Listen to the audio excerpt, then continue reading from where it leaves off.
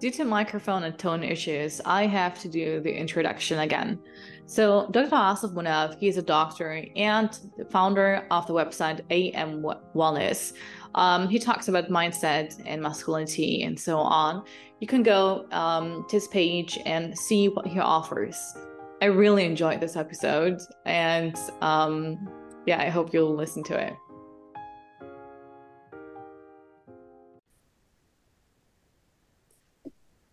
So I'm going to start with you with the first question. How was your childhood? Childhood was very unusual compared to what people go through now. It was a mixture of playing outside, lots of siblings. There were six of us. I was the eldest, lots of cousins, about 25, 30 cousins, no social media, no Netflix. It was all playing outside, lots of fights, lots of bruises everywhere on my face, elbows, knees, just playing, climbing trees, playing football, fighting, all these kind of things. So my childhood was very typical of growing up in the 90s and 2000s, but very unusual to what it is now. I've got two young boys and their childhood is very different. It's very much indoors, lots more cars now, and lots more in tablets and social media and all these things. So back in the 90s, that wasn't the case. Did you have a good relationship with your siblings? Yeah, absolutely. So I'm the eldest of six and still very close. I think speaking about social media, that certainly facilitated being in contact. So we've got a family group. We've got each of us WhatsApp numbers. We speak almost daily. So yeah, good relationship. I think it's very important now. If your parents didn't have a good relationship with their siblings, it's important for you to break that generational curse and actually impart good teachings to your siblings, and then hopefully the next generation after that, i.e. your children, will be even better. And I think a lot of people grow up in a generational trauma cycles where their parents may not have necessarily have spoken to their siblings, so they continue it, but it's important to break that. So yeah, me and my siblings are very close. We travel together, we go out together, and it's important to have brothers who are friends and friends who are like brothers. And I think that's very important to cultivate that level of friendship amongst blood brothers. How was your relationship with your parents? It was good. My father was in Pakistan. I didn't really spend much time with him, but my mother was busy being a house mother. So it was, I would say, reasonable, good relationship. It wasn't exceptional. Like I try to do that with my children, I try to be conscious parent, read about parenting, read about psychology, read about emotional regulation. That wasn't the case with my parents. I think lack of education, perhaps because resources weren't available then. You just got on with having kids and raising kids. But now there's so much resources on YouTube, and there's Netflix, there's documentaries and books you can read about conscious parenting. And I think I'm very much a believer in that, being a conscious parent. How's your relationship with with money in general? Money is a good one. I think money is very much psychological more than it is physical. And you've been to dental school, I've been to medical school. They don't really teach you about financial literacy. I think dentists tend to be a bit more literate because, you guys go into private practice, even in the UK. So a lot of my dentist friends are more entrepreneurial because they have to go into private work, whereas doctors, we are expected and trained to work in the NHS. Therefore, we just earn money as in a paycheck rather than have our own business or partnership. So most doctors I know aren't very financially literate, but I've made it on myself to learn about money, how money is made, how money is taken, how money is transferred, value creation, assets, liabilities. So yeah, in the last kind of 3 to 5 years since COVID, really, I've spent a lot of time learning about money, alternative currencies like cryptocurrency. I've learned about gold, gas, diamonds, platinum, iron exchange, etc. All the kind of things where you can store your money. I've learned about money as a means and a vehicle and an instrument for freedom rather than money being the end. And I've learned about how money can really free you up in terms of what you can do and the concept of leverage. So yeah, I've learned a lot about money in the last 3 to 5 years, but it's unfortunate that medical school doesn't really teach you, or university generally doesn't teach you about. That's right. You're just expected to work and retire and die. You're not really expected to become financially literate or become independent or become entrepreneur. Yeah, money is something you have to learn yourself. Yes, self-tutoring is very important. There are always this is not one of the questions I wrote, but there's every human being has its own standards to live, and I just listened to someone, and he said my 3 standards in life are health, relationships, and finance. And I think these three fields are really important. So what do you think? What are your standards? Yeah, I absolutely believe in that. Health, relationships, and finances. I say health equals happiness. But what is health? To be healthy completely, you got to be physically healthy, mentally healthy, spiritually healthy, socially healthy, psychologically healthy, and financially healthy. You've got to be all 6. So that's health. Health is happiness. And, we chase happiness, but we should be chasing health, really, because you can't really be happy without being healthy. But health is not just numbers. You're a dentist, I'm a doctor. We look at dental hygiene, physical health, but actually health for me is all encompassing, and it includes finances as well. So you've got to be financially healthy. You've got to have a healthy wallet and healthy waist. I'm a big believer in that. Healthy wallet, healthy waist. A lot of guys have a big waistline, but a very thin wallet, and vice versa. For me, you've got to have a thin waistline and a big wallet. You've got to be financially literate, because that's one of the biggest things causing anxiety and depression is debt. Debt causes anxiety, causes depression, causes lots of mental angst, causes poverty. Poverty then causes deficiencies. We know people who are poorer tend to eat worse. There's much higher rates of diabetes and obesity and micronutrient deficiencies in people who eat less well. So I'm a big believer in health as the all-encompassing concept. Real health essentially being the 6 aspects. 6 aspects. So health, relationships, and finance for you too. So the same thing. So you said finance is related to health, actually. Yeah, exactly. So financial health is a pillar of health. So health has to be financially healthy, physically healthy, socially healthy. And again, relationships goes back into the social health. If you've got relationships with a partner, wife, etc., or children or parents or neighbors or siblings, like you mentioned earlier in your first question, that's social. For me, that is social health. And that social health feeds in to your mental health and your psychological health as well. So that's important part. And underpinning all this is spiritual health. In the West, I tweeted earlier today, we have what we want. We have all what we want, in fact, but we don't have what we need. And what we need is a real good spiritual grounding, having that moral compass, having that big why. Simon Sinek talks about why. What is your why? The capital W. Why do you live? What's your legacy? What's your objective? And we often say, what is the purpose and meaning of life? They're actually 2 separate things. The purpose of life, the meaning of life is to find what you are good at. For you, it's dentistry. For me, it's medicine and coaching. Find what you're good at. Find your calling. Find your gift. Unfair advantage. You had Hassan on, recently. Hassan, unfair advantage. What is your unfair advantage? Find that. Once you've got the unfair advantage, that's the meaning of life. And the purpose of life is to give it away, to use it, to leverage that unfair advantage, to help humanity at large. So they're 2 different things, purpose and meaning. People often don't even have any of them. So to have a big why, you've got to have both purpose and meaning. You've got to self-reflect. You've got to have some deep introspection, some critical reflection time internally, and say, what is my why? And the why is, like I said, 2, your meaning and your purpose in life.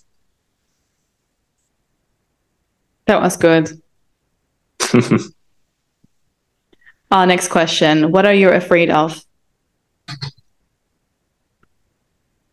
Okay, what am I afraid of? Good question. I'm actually afraid of living a life which isn't 100% fulfilled, or in terms of my actual potential. I'm afraid of a unactualized life. I'm not afraid of death, poverty, or any of that. I'm not afraid of, I've seen death almost on a daily basis. I'm not afraid of death or anything like that. I'm not even afraid of God's punishment, because I believe in His mercy. Like I believe in Raham, mercy. I believe in that. I try my best to live a wholesome life. I have enough faith in God about the fire of hell and punishments, etc., to be on the right side of His mercy rather than on His wrath. But I do fear disappointing Him. I fear that, or on the day of judgment, when you meet God and meet Allah subhanahu wa ta'ala, and you come as actually not being self-actualized. He gave you an unfair advantage in life. You didn't use it. That's what I'm scared of. Disappointment. In Arabic we say radi, like being like for the Sahaba we say radi Allah anha, radi Allah anhum. May Allah be pleased with them. So I'm scared of Allah not being pleased with me. And that is actually a unfulfilled life. Your life is not fulfilled in terms of what you could have done and what you did do. If you look at all the great writers, Imam Ghazali, etc., they lived to 50. They didn't live very long lives. That's true. What they did in that short period of time, some of them were in prison for many, many years. What they did in them short, even Ibn Taymiyyah, they were all imprisoned. But what they did in that short life was something we can't even do in hundreds of years. So I believe in maximizing your time, the concept of barakah, exponential, return on investment with your time. And that's how you live a fulfilled life. That's how you live an actualized life. If you look at Maslow's hierarchy, the pyramid, you got the basic needs at the bottom: food, water, drink, shelter, love, companionship, etc. At the top of the hierarchy is self-actualization.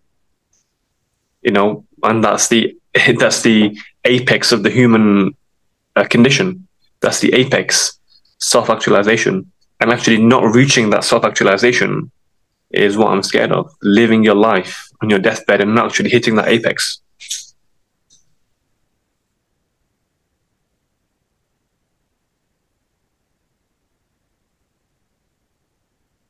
If you were not afraid of anything, what would you do? Not afraid of anything anyway. So you do everything you want to do or you need to do. Yeah, exactly. I don't believe in fear, so I do the same things anyway. I think, the biggest fear is people have fear of failure. And because you have a fear of failure, you never try. So, and how to combat the fear of failure is to repeatedly fail. Then you're not. It's like a zookeeper. He's not scared of the lion anymore. He's repeatedly fed the lion. The famous fear of failure. I think that's the biggest failure people have in life, is a fear of failure. Even probably more than death is a fear of failure. But also people have a fear of public speaking as well. That's actually a really, really big fear. And how do you dissipate or mitigate the fear? It's actually by doing something constantly and continuously. By keep doing it, you desensitize yourself to that process. You neurally rewire. You get neural rewiring. The neuroplasticity, the brain is glial matter. The brain is very plastic and very flaccid. So by continuously doing something, you are rewiring your neurocircuitry, and therefore fear gets completely eliminated. So the best way to, for any listeners out there, the best way to quash any fear is to keep doing something. So a certain amount of fear is fine. Like that kind of gives you performance anxiety. And I think that's fine in a certain level. If you're completely nonchalant and not nervous, you won't perform properly. But having a certain amount of fear, I think that is necessary. It's just not having it excess where it gets to become a phobia, or it gets, you start freezing. You've heard of the 4 responses, haven't you? Fight, flight, freeze, and fawn. People freeze often. That's excessive dorsal ventral activation. So some vagal nerves activation is fine. We want to breathe properly, we want to rest properly. That's the vagus nerve, the parasympathetic nervous system. But excessive activation of that causes you to freeze. You don't want that. And people often stop breathing and dysfunctional breathing, etc. As a dentist, bad breathing causes bad teeth. The whole mouth breathing, overlaps of the incisors. And a very good book by Matthew Walker called Breath, where he talks about breathing, how our jaw sizes have got smaller. We're getting macrognathia, retrognathia, and we're getting canines and incisors overlapping now because of we're breathing improperly. We're breathing too fast, and we're breathing through our mouths. So I believe in vagal nerve activation, whereby you breathe properly, but not the excessive vagal nerve activation whereby you freeze. So life's all about balance. And Allah subhanahu wa ta'ala says in the Quran, the mizan is a perfect balance, not excess and not deficient, but perfectly balanced. I think this is really hard to have in life, the balance. I think most of the people do suffer from not having a balance in life.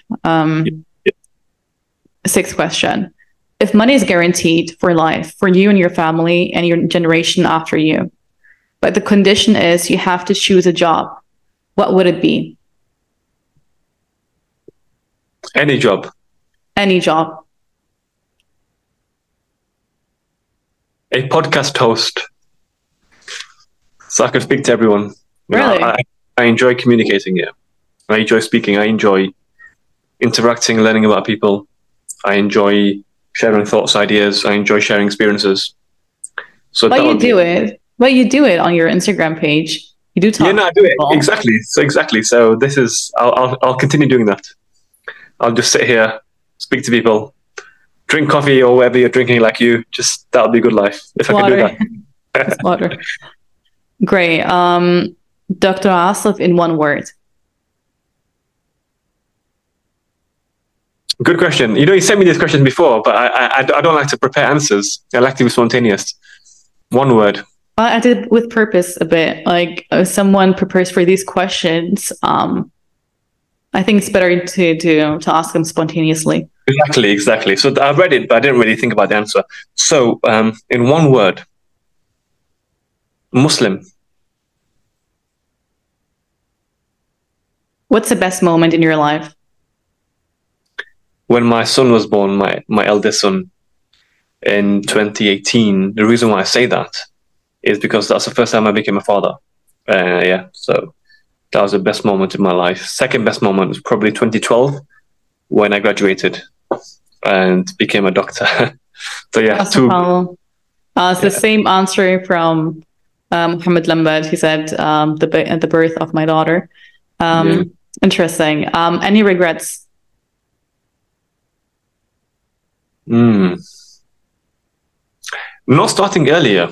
I think, if you've got a dream and passion, start early. People don't care. People like Ali Abdal, Ali Abdal?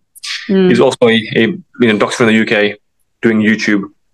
He says people don't actually care about your failure and success. Stop thinking there's a spotlight on you. Just, stop being hypersensitive to other people's perceptions of you, because they're in their own world. They don't really care. Good or bad, they don't really care. Just do your own thing and don't have the fear of failure. Don't have the fear of spotlight, and just do things. Even if people laugh at you, they're going to laugh at you for one day. And the next day, they'll laugh at someone else. And the people laughing at you are those who are always below you in terms of ambition and hunger. So just do it anyway. Do it hungry, do it tired, do it whatever, inexperienced. Learn on the job. And I always say, fail forward. That's the way you get forward, is by failing continuously forward. So start early, because by starting early, you've had more opportunity to fail. And iterations, there's a book called The Lean Startup by Eric Ries. It talks about how many successful companies start. They start by failing many, many times beforehand, but you don't see the failures. You only see the end product. But the earlier you start, the quicker you can fail, the more you can fail, and the quicker you can succeed. The quicker you can succeed? Yep. I know. I think it depends on the maturity of the person itself. Yeah. It's not always exactly. quicker. You have to have a growth mindset. You have to have growth, that's very, Carol Dweck talks about the growth mindset. The growth mindset is one that doesn't see failure as a hindrance. It sees failure as a necessary step on the way towards success. Got to fail forward, but you have to have that mindset initially. The mindset is failure is absolutely necessary. In fact, there's no success without failure. So embrace the failure as something which is not what you want, but something what you need. So how can someone know or knows the fuel of life? I know my unfair advantage, other people too, but there has to be some like a fuel to put them in motivation to do this work. Like, what's your fuel? Like, I know I didn't write these questions, but you do talk good and interesting. Like, how can I find my fuel? Sometimes I'm not motivated to do anything, but as soon as I'm working, I can't do anything else. What's your unfair advantage? My unfair advantage is I do talk to a lot of people and I'm traveling a lot. Okay. Unfair advantage. I said one thing. What's your unfair advantage? I do have a lot of advantages. So, like every human being they have a lot of unfair advantages. Not one. Good answer. I like that. I think your unfair advantage is probably intelligence. You're a dentist, so you are top 1% IQ. And intelligence means the way you speak to people as well. You're a good communicator. And so how do you have the fuel? Is that the question? Yes. Sometimes I don't know my fuel.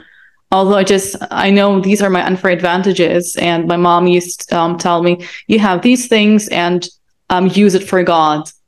Do everything like as a service. And then I was even asking myself today, what's my fuel actually? Like, I know I want to get Allah's reward and go to Jannah, inshallah. But there is something, I don't know, like even like Hassan Kuba told me, there are people who have 1 million and after getting 1 million, they stop working. But there are people who work and continue working. But I don't know what is their fuel to continue to work. Okay, I'll tell you what their fuel is. Their fuel is a journey, not the destination. So when you become destination focused, you run out of fuel because you reach the destination. But when you are journey focused, you never run out of fuel. You keep topping up because the journey never ends. Do you understand? So the fuel is the process. Enjoy the process. Trust the process. And one of my friends told me, he says, the steps of a righteous man are always ordained by God. So every step, this applies to women as well, obviously, but it's just a saying, every step of a righteous man is ordained by God. We say in Arabic, taqdeer. It's every step. So when you have this in the back of your mind and in the front of your mind, in fact, you never, run out of fuel because you're like, every step I'm taking, every day, it's an act of worship. How can I serve Allah's creation today? How can I get closer to that self-actualization? And it's the whole thing about zooming out of your life and seeing your life from the perspective of your tombstone. What do I want written on that tombstone? What do I want people to think when they visit my grave and see my tombstone? How was she? What kind of person was she? What legacy did she leave behind? So once you have that kind of, greater perspective on life, that bird's eye perspective of life, when you zoom out and see your whole lifespan, so you look at life across the X and Y axes as the whole time horizon of life shifts, meta kind of, look at it from a, macro lens instead of a micro lens and see, did you make the most of your life? You can't answer that question now because we're very much in the present. But if you zoom out and look at all your life as being from cradle to the grave, as having elapsed, what do you want written on your tombstone, and you never want to leave anything on the table. They said die poor. Die poor meaning all your ideas and all your thoughts, conversations, your charity, your knowledge, your service is all left in the world. You do as much as you can. You die poor. There's nothing to give anymore. You literally died depleted. Everything you had in your mind, everything you had in your heart was given away before you departed. They say the graveyards are the richest places because people leave so many things in their mind and their heart without saying them or doing them, and they enter the graveyard. So the graveyards are very, very rich places, but you don't want the graveyard to be rich. You want the graveyard to be a poor place. Everyone's given everything and left it on the ground, not left it in the ground.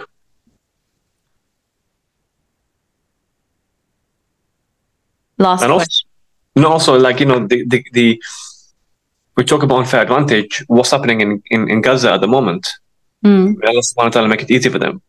But you see how lucky we are. That's unfair advantage. We're living in a hot, we're living with heating and lighting and shelter. Alhamdulillah. That's one unfair advantage. But also these geopolitical conflicts, particularly in the case of genocide, should laser sharpen our perspective on life and death. Life is short, very, very, very short. And why would you want to waste it? Once you understand life is short, you have no days off. You literally have no days off. Every day is a working day. Saturday, Sunday, working day, no days off. It's either work or ibadah, that's it. And you'll never be out of shape. Because you were like, it's disrespectful to be out of shape, physically out of shape. It's disrespectful to be spiritually out of shape, to be mentally out of shape, to be psychologically out of shape. It's disrespectful to my own creator. So Allah subhanahu wa ta'ala says, خَلَقَ الْإِنسَانَ أَحْسَنَ تَقْوِيمٍ. We created the man in the best of shape, best of form. So why are you out of shape? Why are you being lazy? Why are you having days off? And why are you doing this? Life is way too short, man. Like, you're in your 20s, I'm in my 30s. We don't know. We could be halfway through our life. We could be a quarter of the way through our lives. We could be, near the end of our lives. It's the same as a phone battery. When it's 20% left, you plug it into charge. But how about our own life? We don't know how much you got left, but we never plug it into. And what is that charge? The charge is the connection to Allah subhanahu wa ta'ala. That is the source, isn't it? That's the battery. We never connect it. We're like, yeah, we'll pray when we're older, etc., etc. But pray now. Like, that's the biggest lesson I can tell anyone. Do every single thing now, because honestly, you're not guaranteed tomorrow. You're not guaranteed tomorrow. Even today, I'm from Sheffield. I don't know if you remember, there was a famous boxer in Sheffield, Naseem Hamed. He was back in the 90s. But his brother, he passed away this week. Young guy, the same age as me. And you just never know. But his janazah was today. His funeral was today. You just never know about life. You could be in your 20s, 30s. You could be a child. You just don't know about life. So why are you wasting and procrastinating and deferring and delaying your best self for tomorrow? Tomorrow's not guaranteed. Last question. Why are you? Who is Dr. Asif Munaf? Like, all these things you said about your past and about your motivation and everything. Why did you choose this path? Everything has a consequence, and we all have our traumas. And I chose dentistry, and I even wanted to study medicine above dentistry to continue studying, because my sister died due to medical error here in Germany. Like, everything has a consequence. So what led you to this path in general? It's a good question, but I don't think you choose the path. I think the path chooses you. I'm a big believer in that. I don't think you choose the path. The path chooses you. Interesting. Yeah, I'm a big believer in that. But generally, I like speaking to people. I'm very curious. I love the human body. And medicine combines the love of the human body, love of science, love of academia. I actually did consider doing dentistry as well. So I thought, you know what? I'll be richer I'll have a better smile. It's so many positives of being a dentist. Mm-hmm. But then I enjoyed speaking to people like on a very intimate level about their life and death situations. That's why I chose medicine.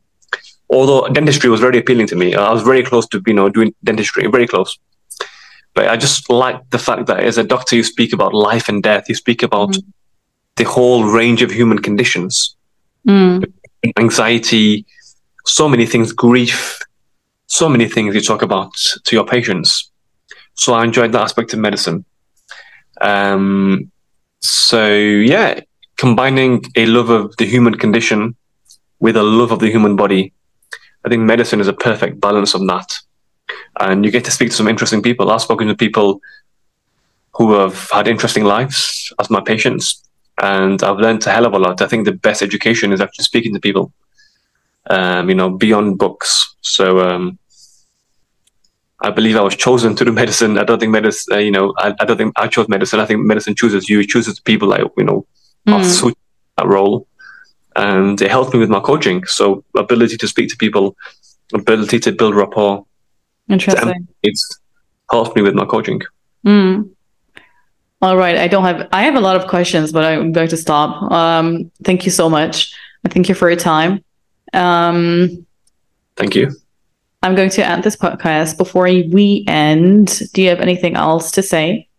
If not, then we're going to end, inshallah. No, thank you. Been a pleasure. Thank you for having me. Continue the good work. And if you want any advice or anything like that, let me know, inshallah.